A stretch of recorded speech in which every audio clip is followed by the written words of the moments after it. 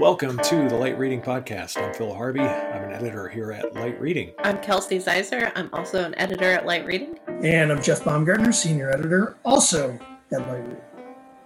Welcome, everybody. Hi, Jeff. How are you? Good. How's everybody doing? Pretty good. Kelsey, you doing okay? Yep. Just fighting off some allergies. We'll quickly get on with the podcast so we don't, we can outrun them possibly. Time between sneezes is what we're trying to measure. So, Jeff, we want to talk to you about pay TV, about streaming, and about all things, competitive entertainment viewing. So we've got 5 questions. Mm-hmm. First of all, okay. How many people actually streamed the Super Bowl, which is the biggest television event of ever? I think it's universal. I think it's beyond our solar system. But the CBS Sports, CBS carried it in the U.S. and they said that there was like an average minute audience of 5.7 million, and that was across its streaming platforms, which included. There was a free stream on the CBS Sports site. They had an app for CBS Sports and some other digital properties like Yahoo Sports, and then also CBS All Access, the subscription streaming service, had the Super Bowl streaming on there. And now that number, the 5.7 million, didn't include the streaming of the CBS feed on like virtual MVPDs like YouTube TV and Sling TV. There's a couple of or any of those, that group that has access to the CBS local feed. But even that streaming number, that 5.7, was a record. For the subsection of the audience that it represents. Okay. Yeah, so looking at streaming services, what is Paramount Plus, and how does that fit in with CBS All Access? Okay, well, just boiled down, it's Paramount Plus is going to be a successor to CBS All Access, and they're going to have more content, just in general, and they're going to launch on March 4th, and they still haven't announced any new pricing for Paramount Plus, or if it's going to, mirror what CBS All Access has had. They've had like an ad-supported price, and then a price where you don't have any ads. So I'm kind of hoping that they'll keep it the same. Because I've been using it mostly to watch some of the new Star Trek stuff they've been doing, and some of the new stuff that they have in the queue. And then even during the Super Bowl, just to kind of tie them all together, they were Paramount Plus. They had a lot of promotions for it, and that they were talking about a new, like, kind of a prequel to this Yellowstone series that I've been watching. But ironically, I've been watching it on NBC Universal's Peacock. but the prequel is gonna show up on Paramount Plus. So I guess I'm gonna stick around, but hopefully not have to pay much more for it. So it's a Paramount show though, right? No, it was a Paramount show, and then Peacock, did some licensing agreements too to kind of broaden its own content. They were doing some stuff with Viacom CBS, and strangely enough, one of those licensed titles, Yellowstone, is like one of the more popular ones on Peacock. So interesting.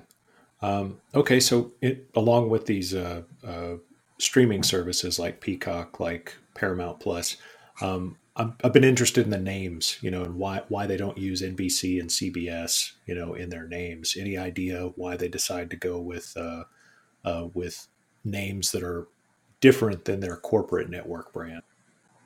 Yeah, well, with respect to Paramount Plus, Viacom CBS, they were pretty upfront. They kind of reasoned that Paramount is carries more brand recognition than CBS does on a global basis, and that kind of fits in with their plan to distribute Paramount Plus in multiple markets outside the U.S. So definitely more of a branding thing.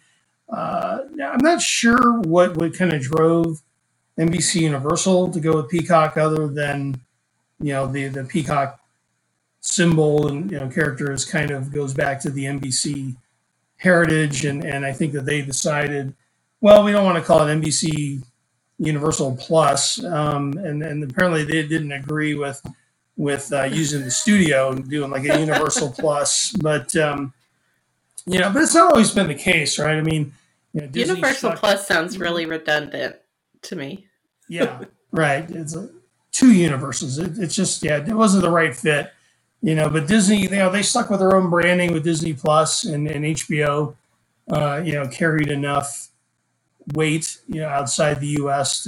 for AT&T to go with HBO Max for their new supersized streaming service, and Discovery. There's enough people, enough consumers around the globe know that brand, so they went with Discovery Plus for that service. So, it's been a little bit of a mixed bag in terms of how some of these services have been branded. Do you feel like live sports is still a killer app for pay TV? I think it's still pretty important. I think it's really one of the last things that's really keeping the pay TV bundle together.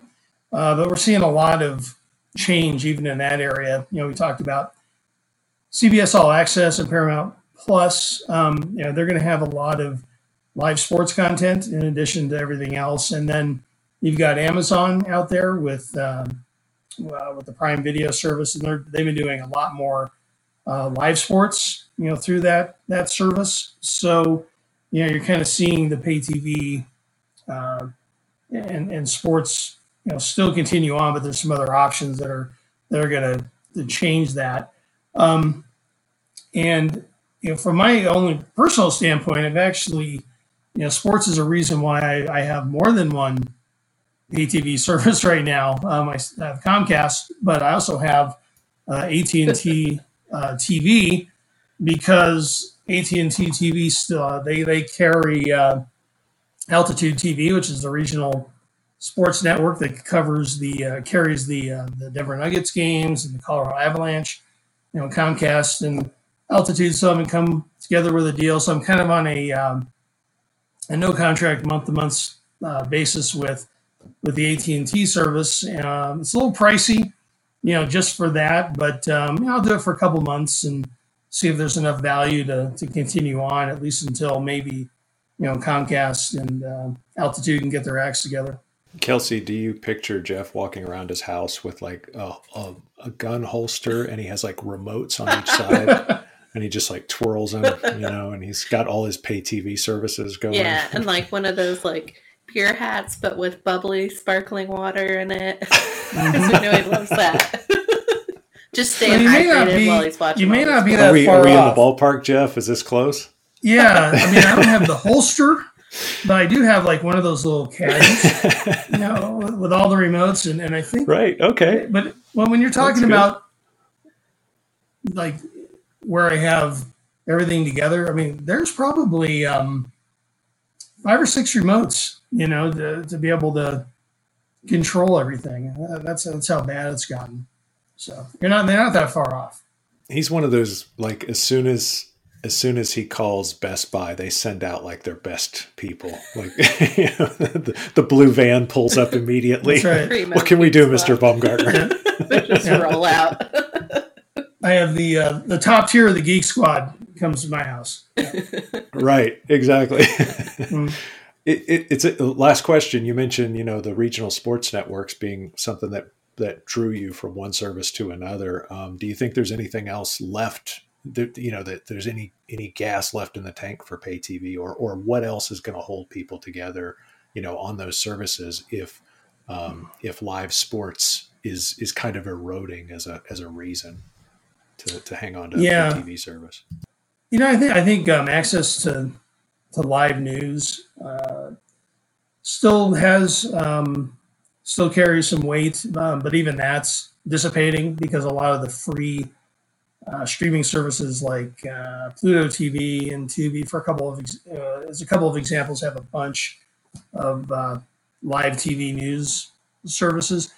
But if I had to think if the financial aspect of pay TV was not an issue for somebody, it was something else that might keep them there. It might be just plain old inertia, basically. Even if you want to just hold on to broadband and drop the cable pay TV service, it's still a little bit of a hassle to kind of change that whole setup. And I think even if you're considering dropping pay TV for something other than a financial reason, just the sheer hassle of it might keep you around. I mean, that's kind of a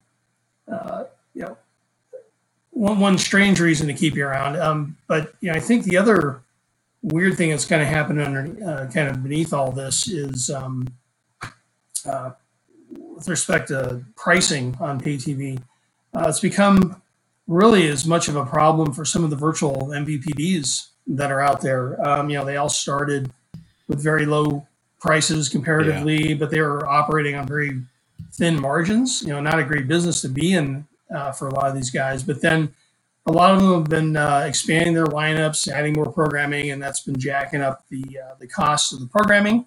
And a lot of them have been forced to raise their rates as well. So suddenly one of the advantages they had is kind of out the door. So.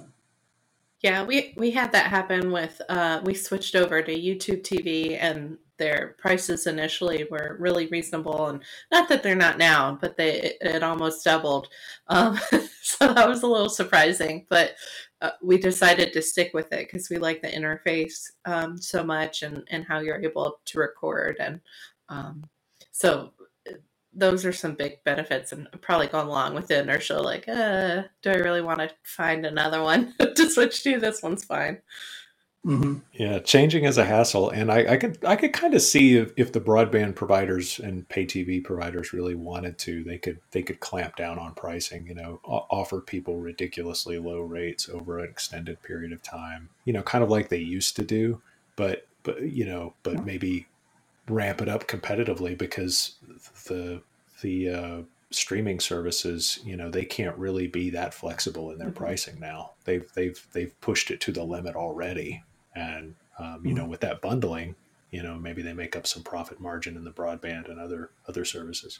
Yeah, I think with some of the, especially with some of the big distributors like a Comcast and a Charter, they've just decided we're not going to chase customers anymore, the video customers, with really steep discounts. Like, they'll let these streaming guys fight over that group, and we'll just weather whatever losses that results from, and we'll just do our best to retain the very high profit customers, and just focus on broadband.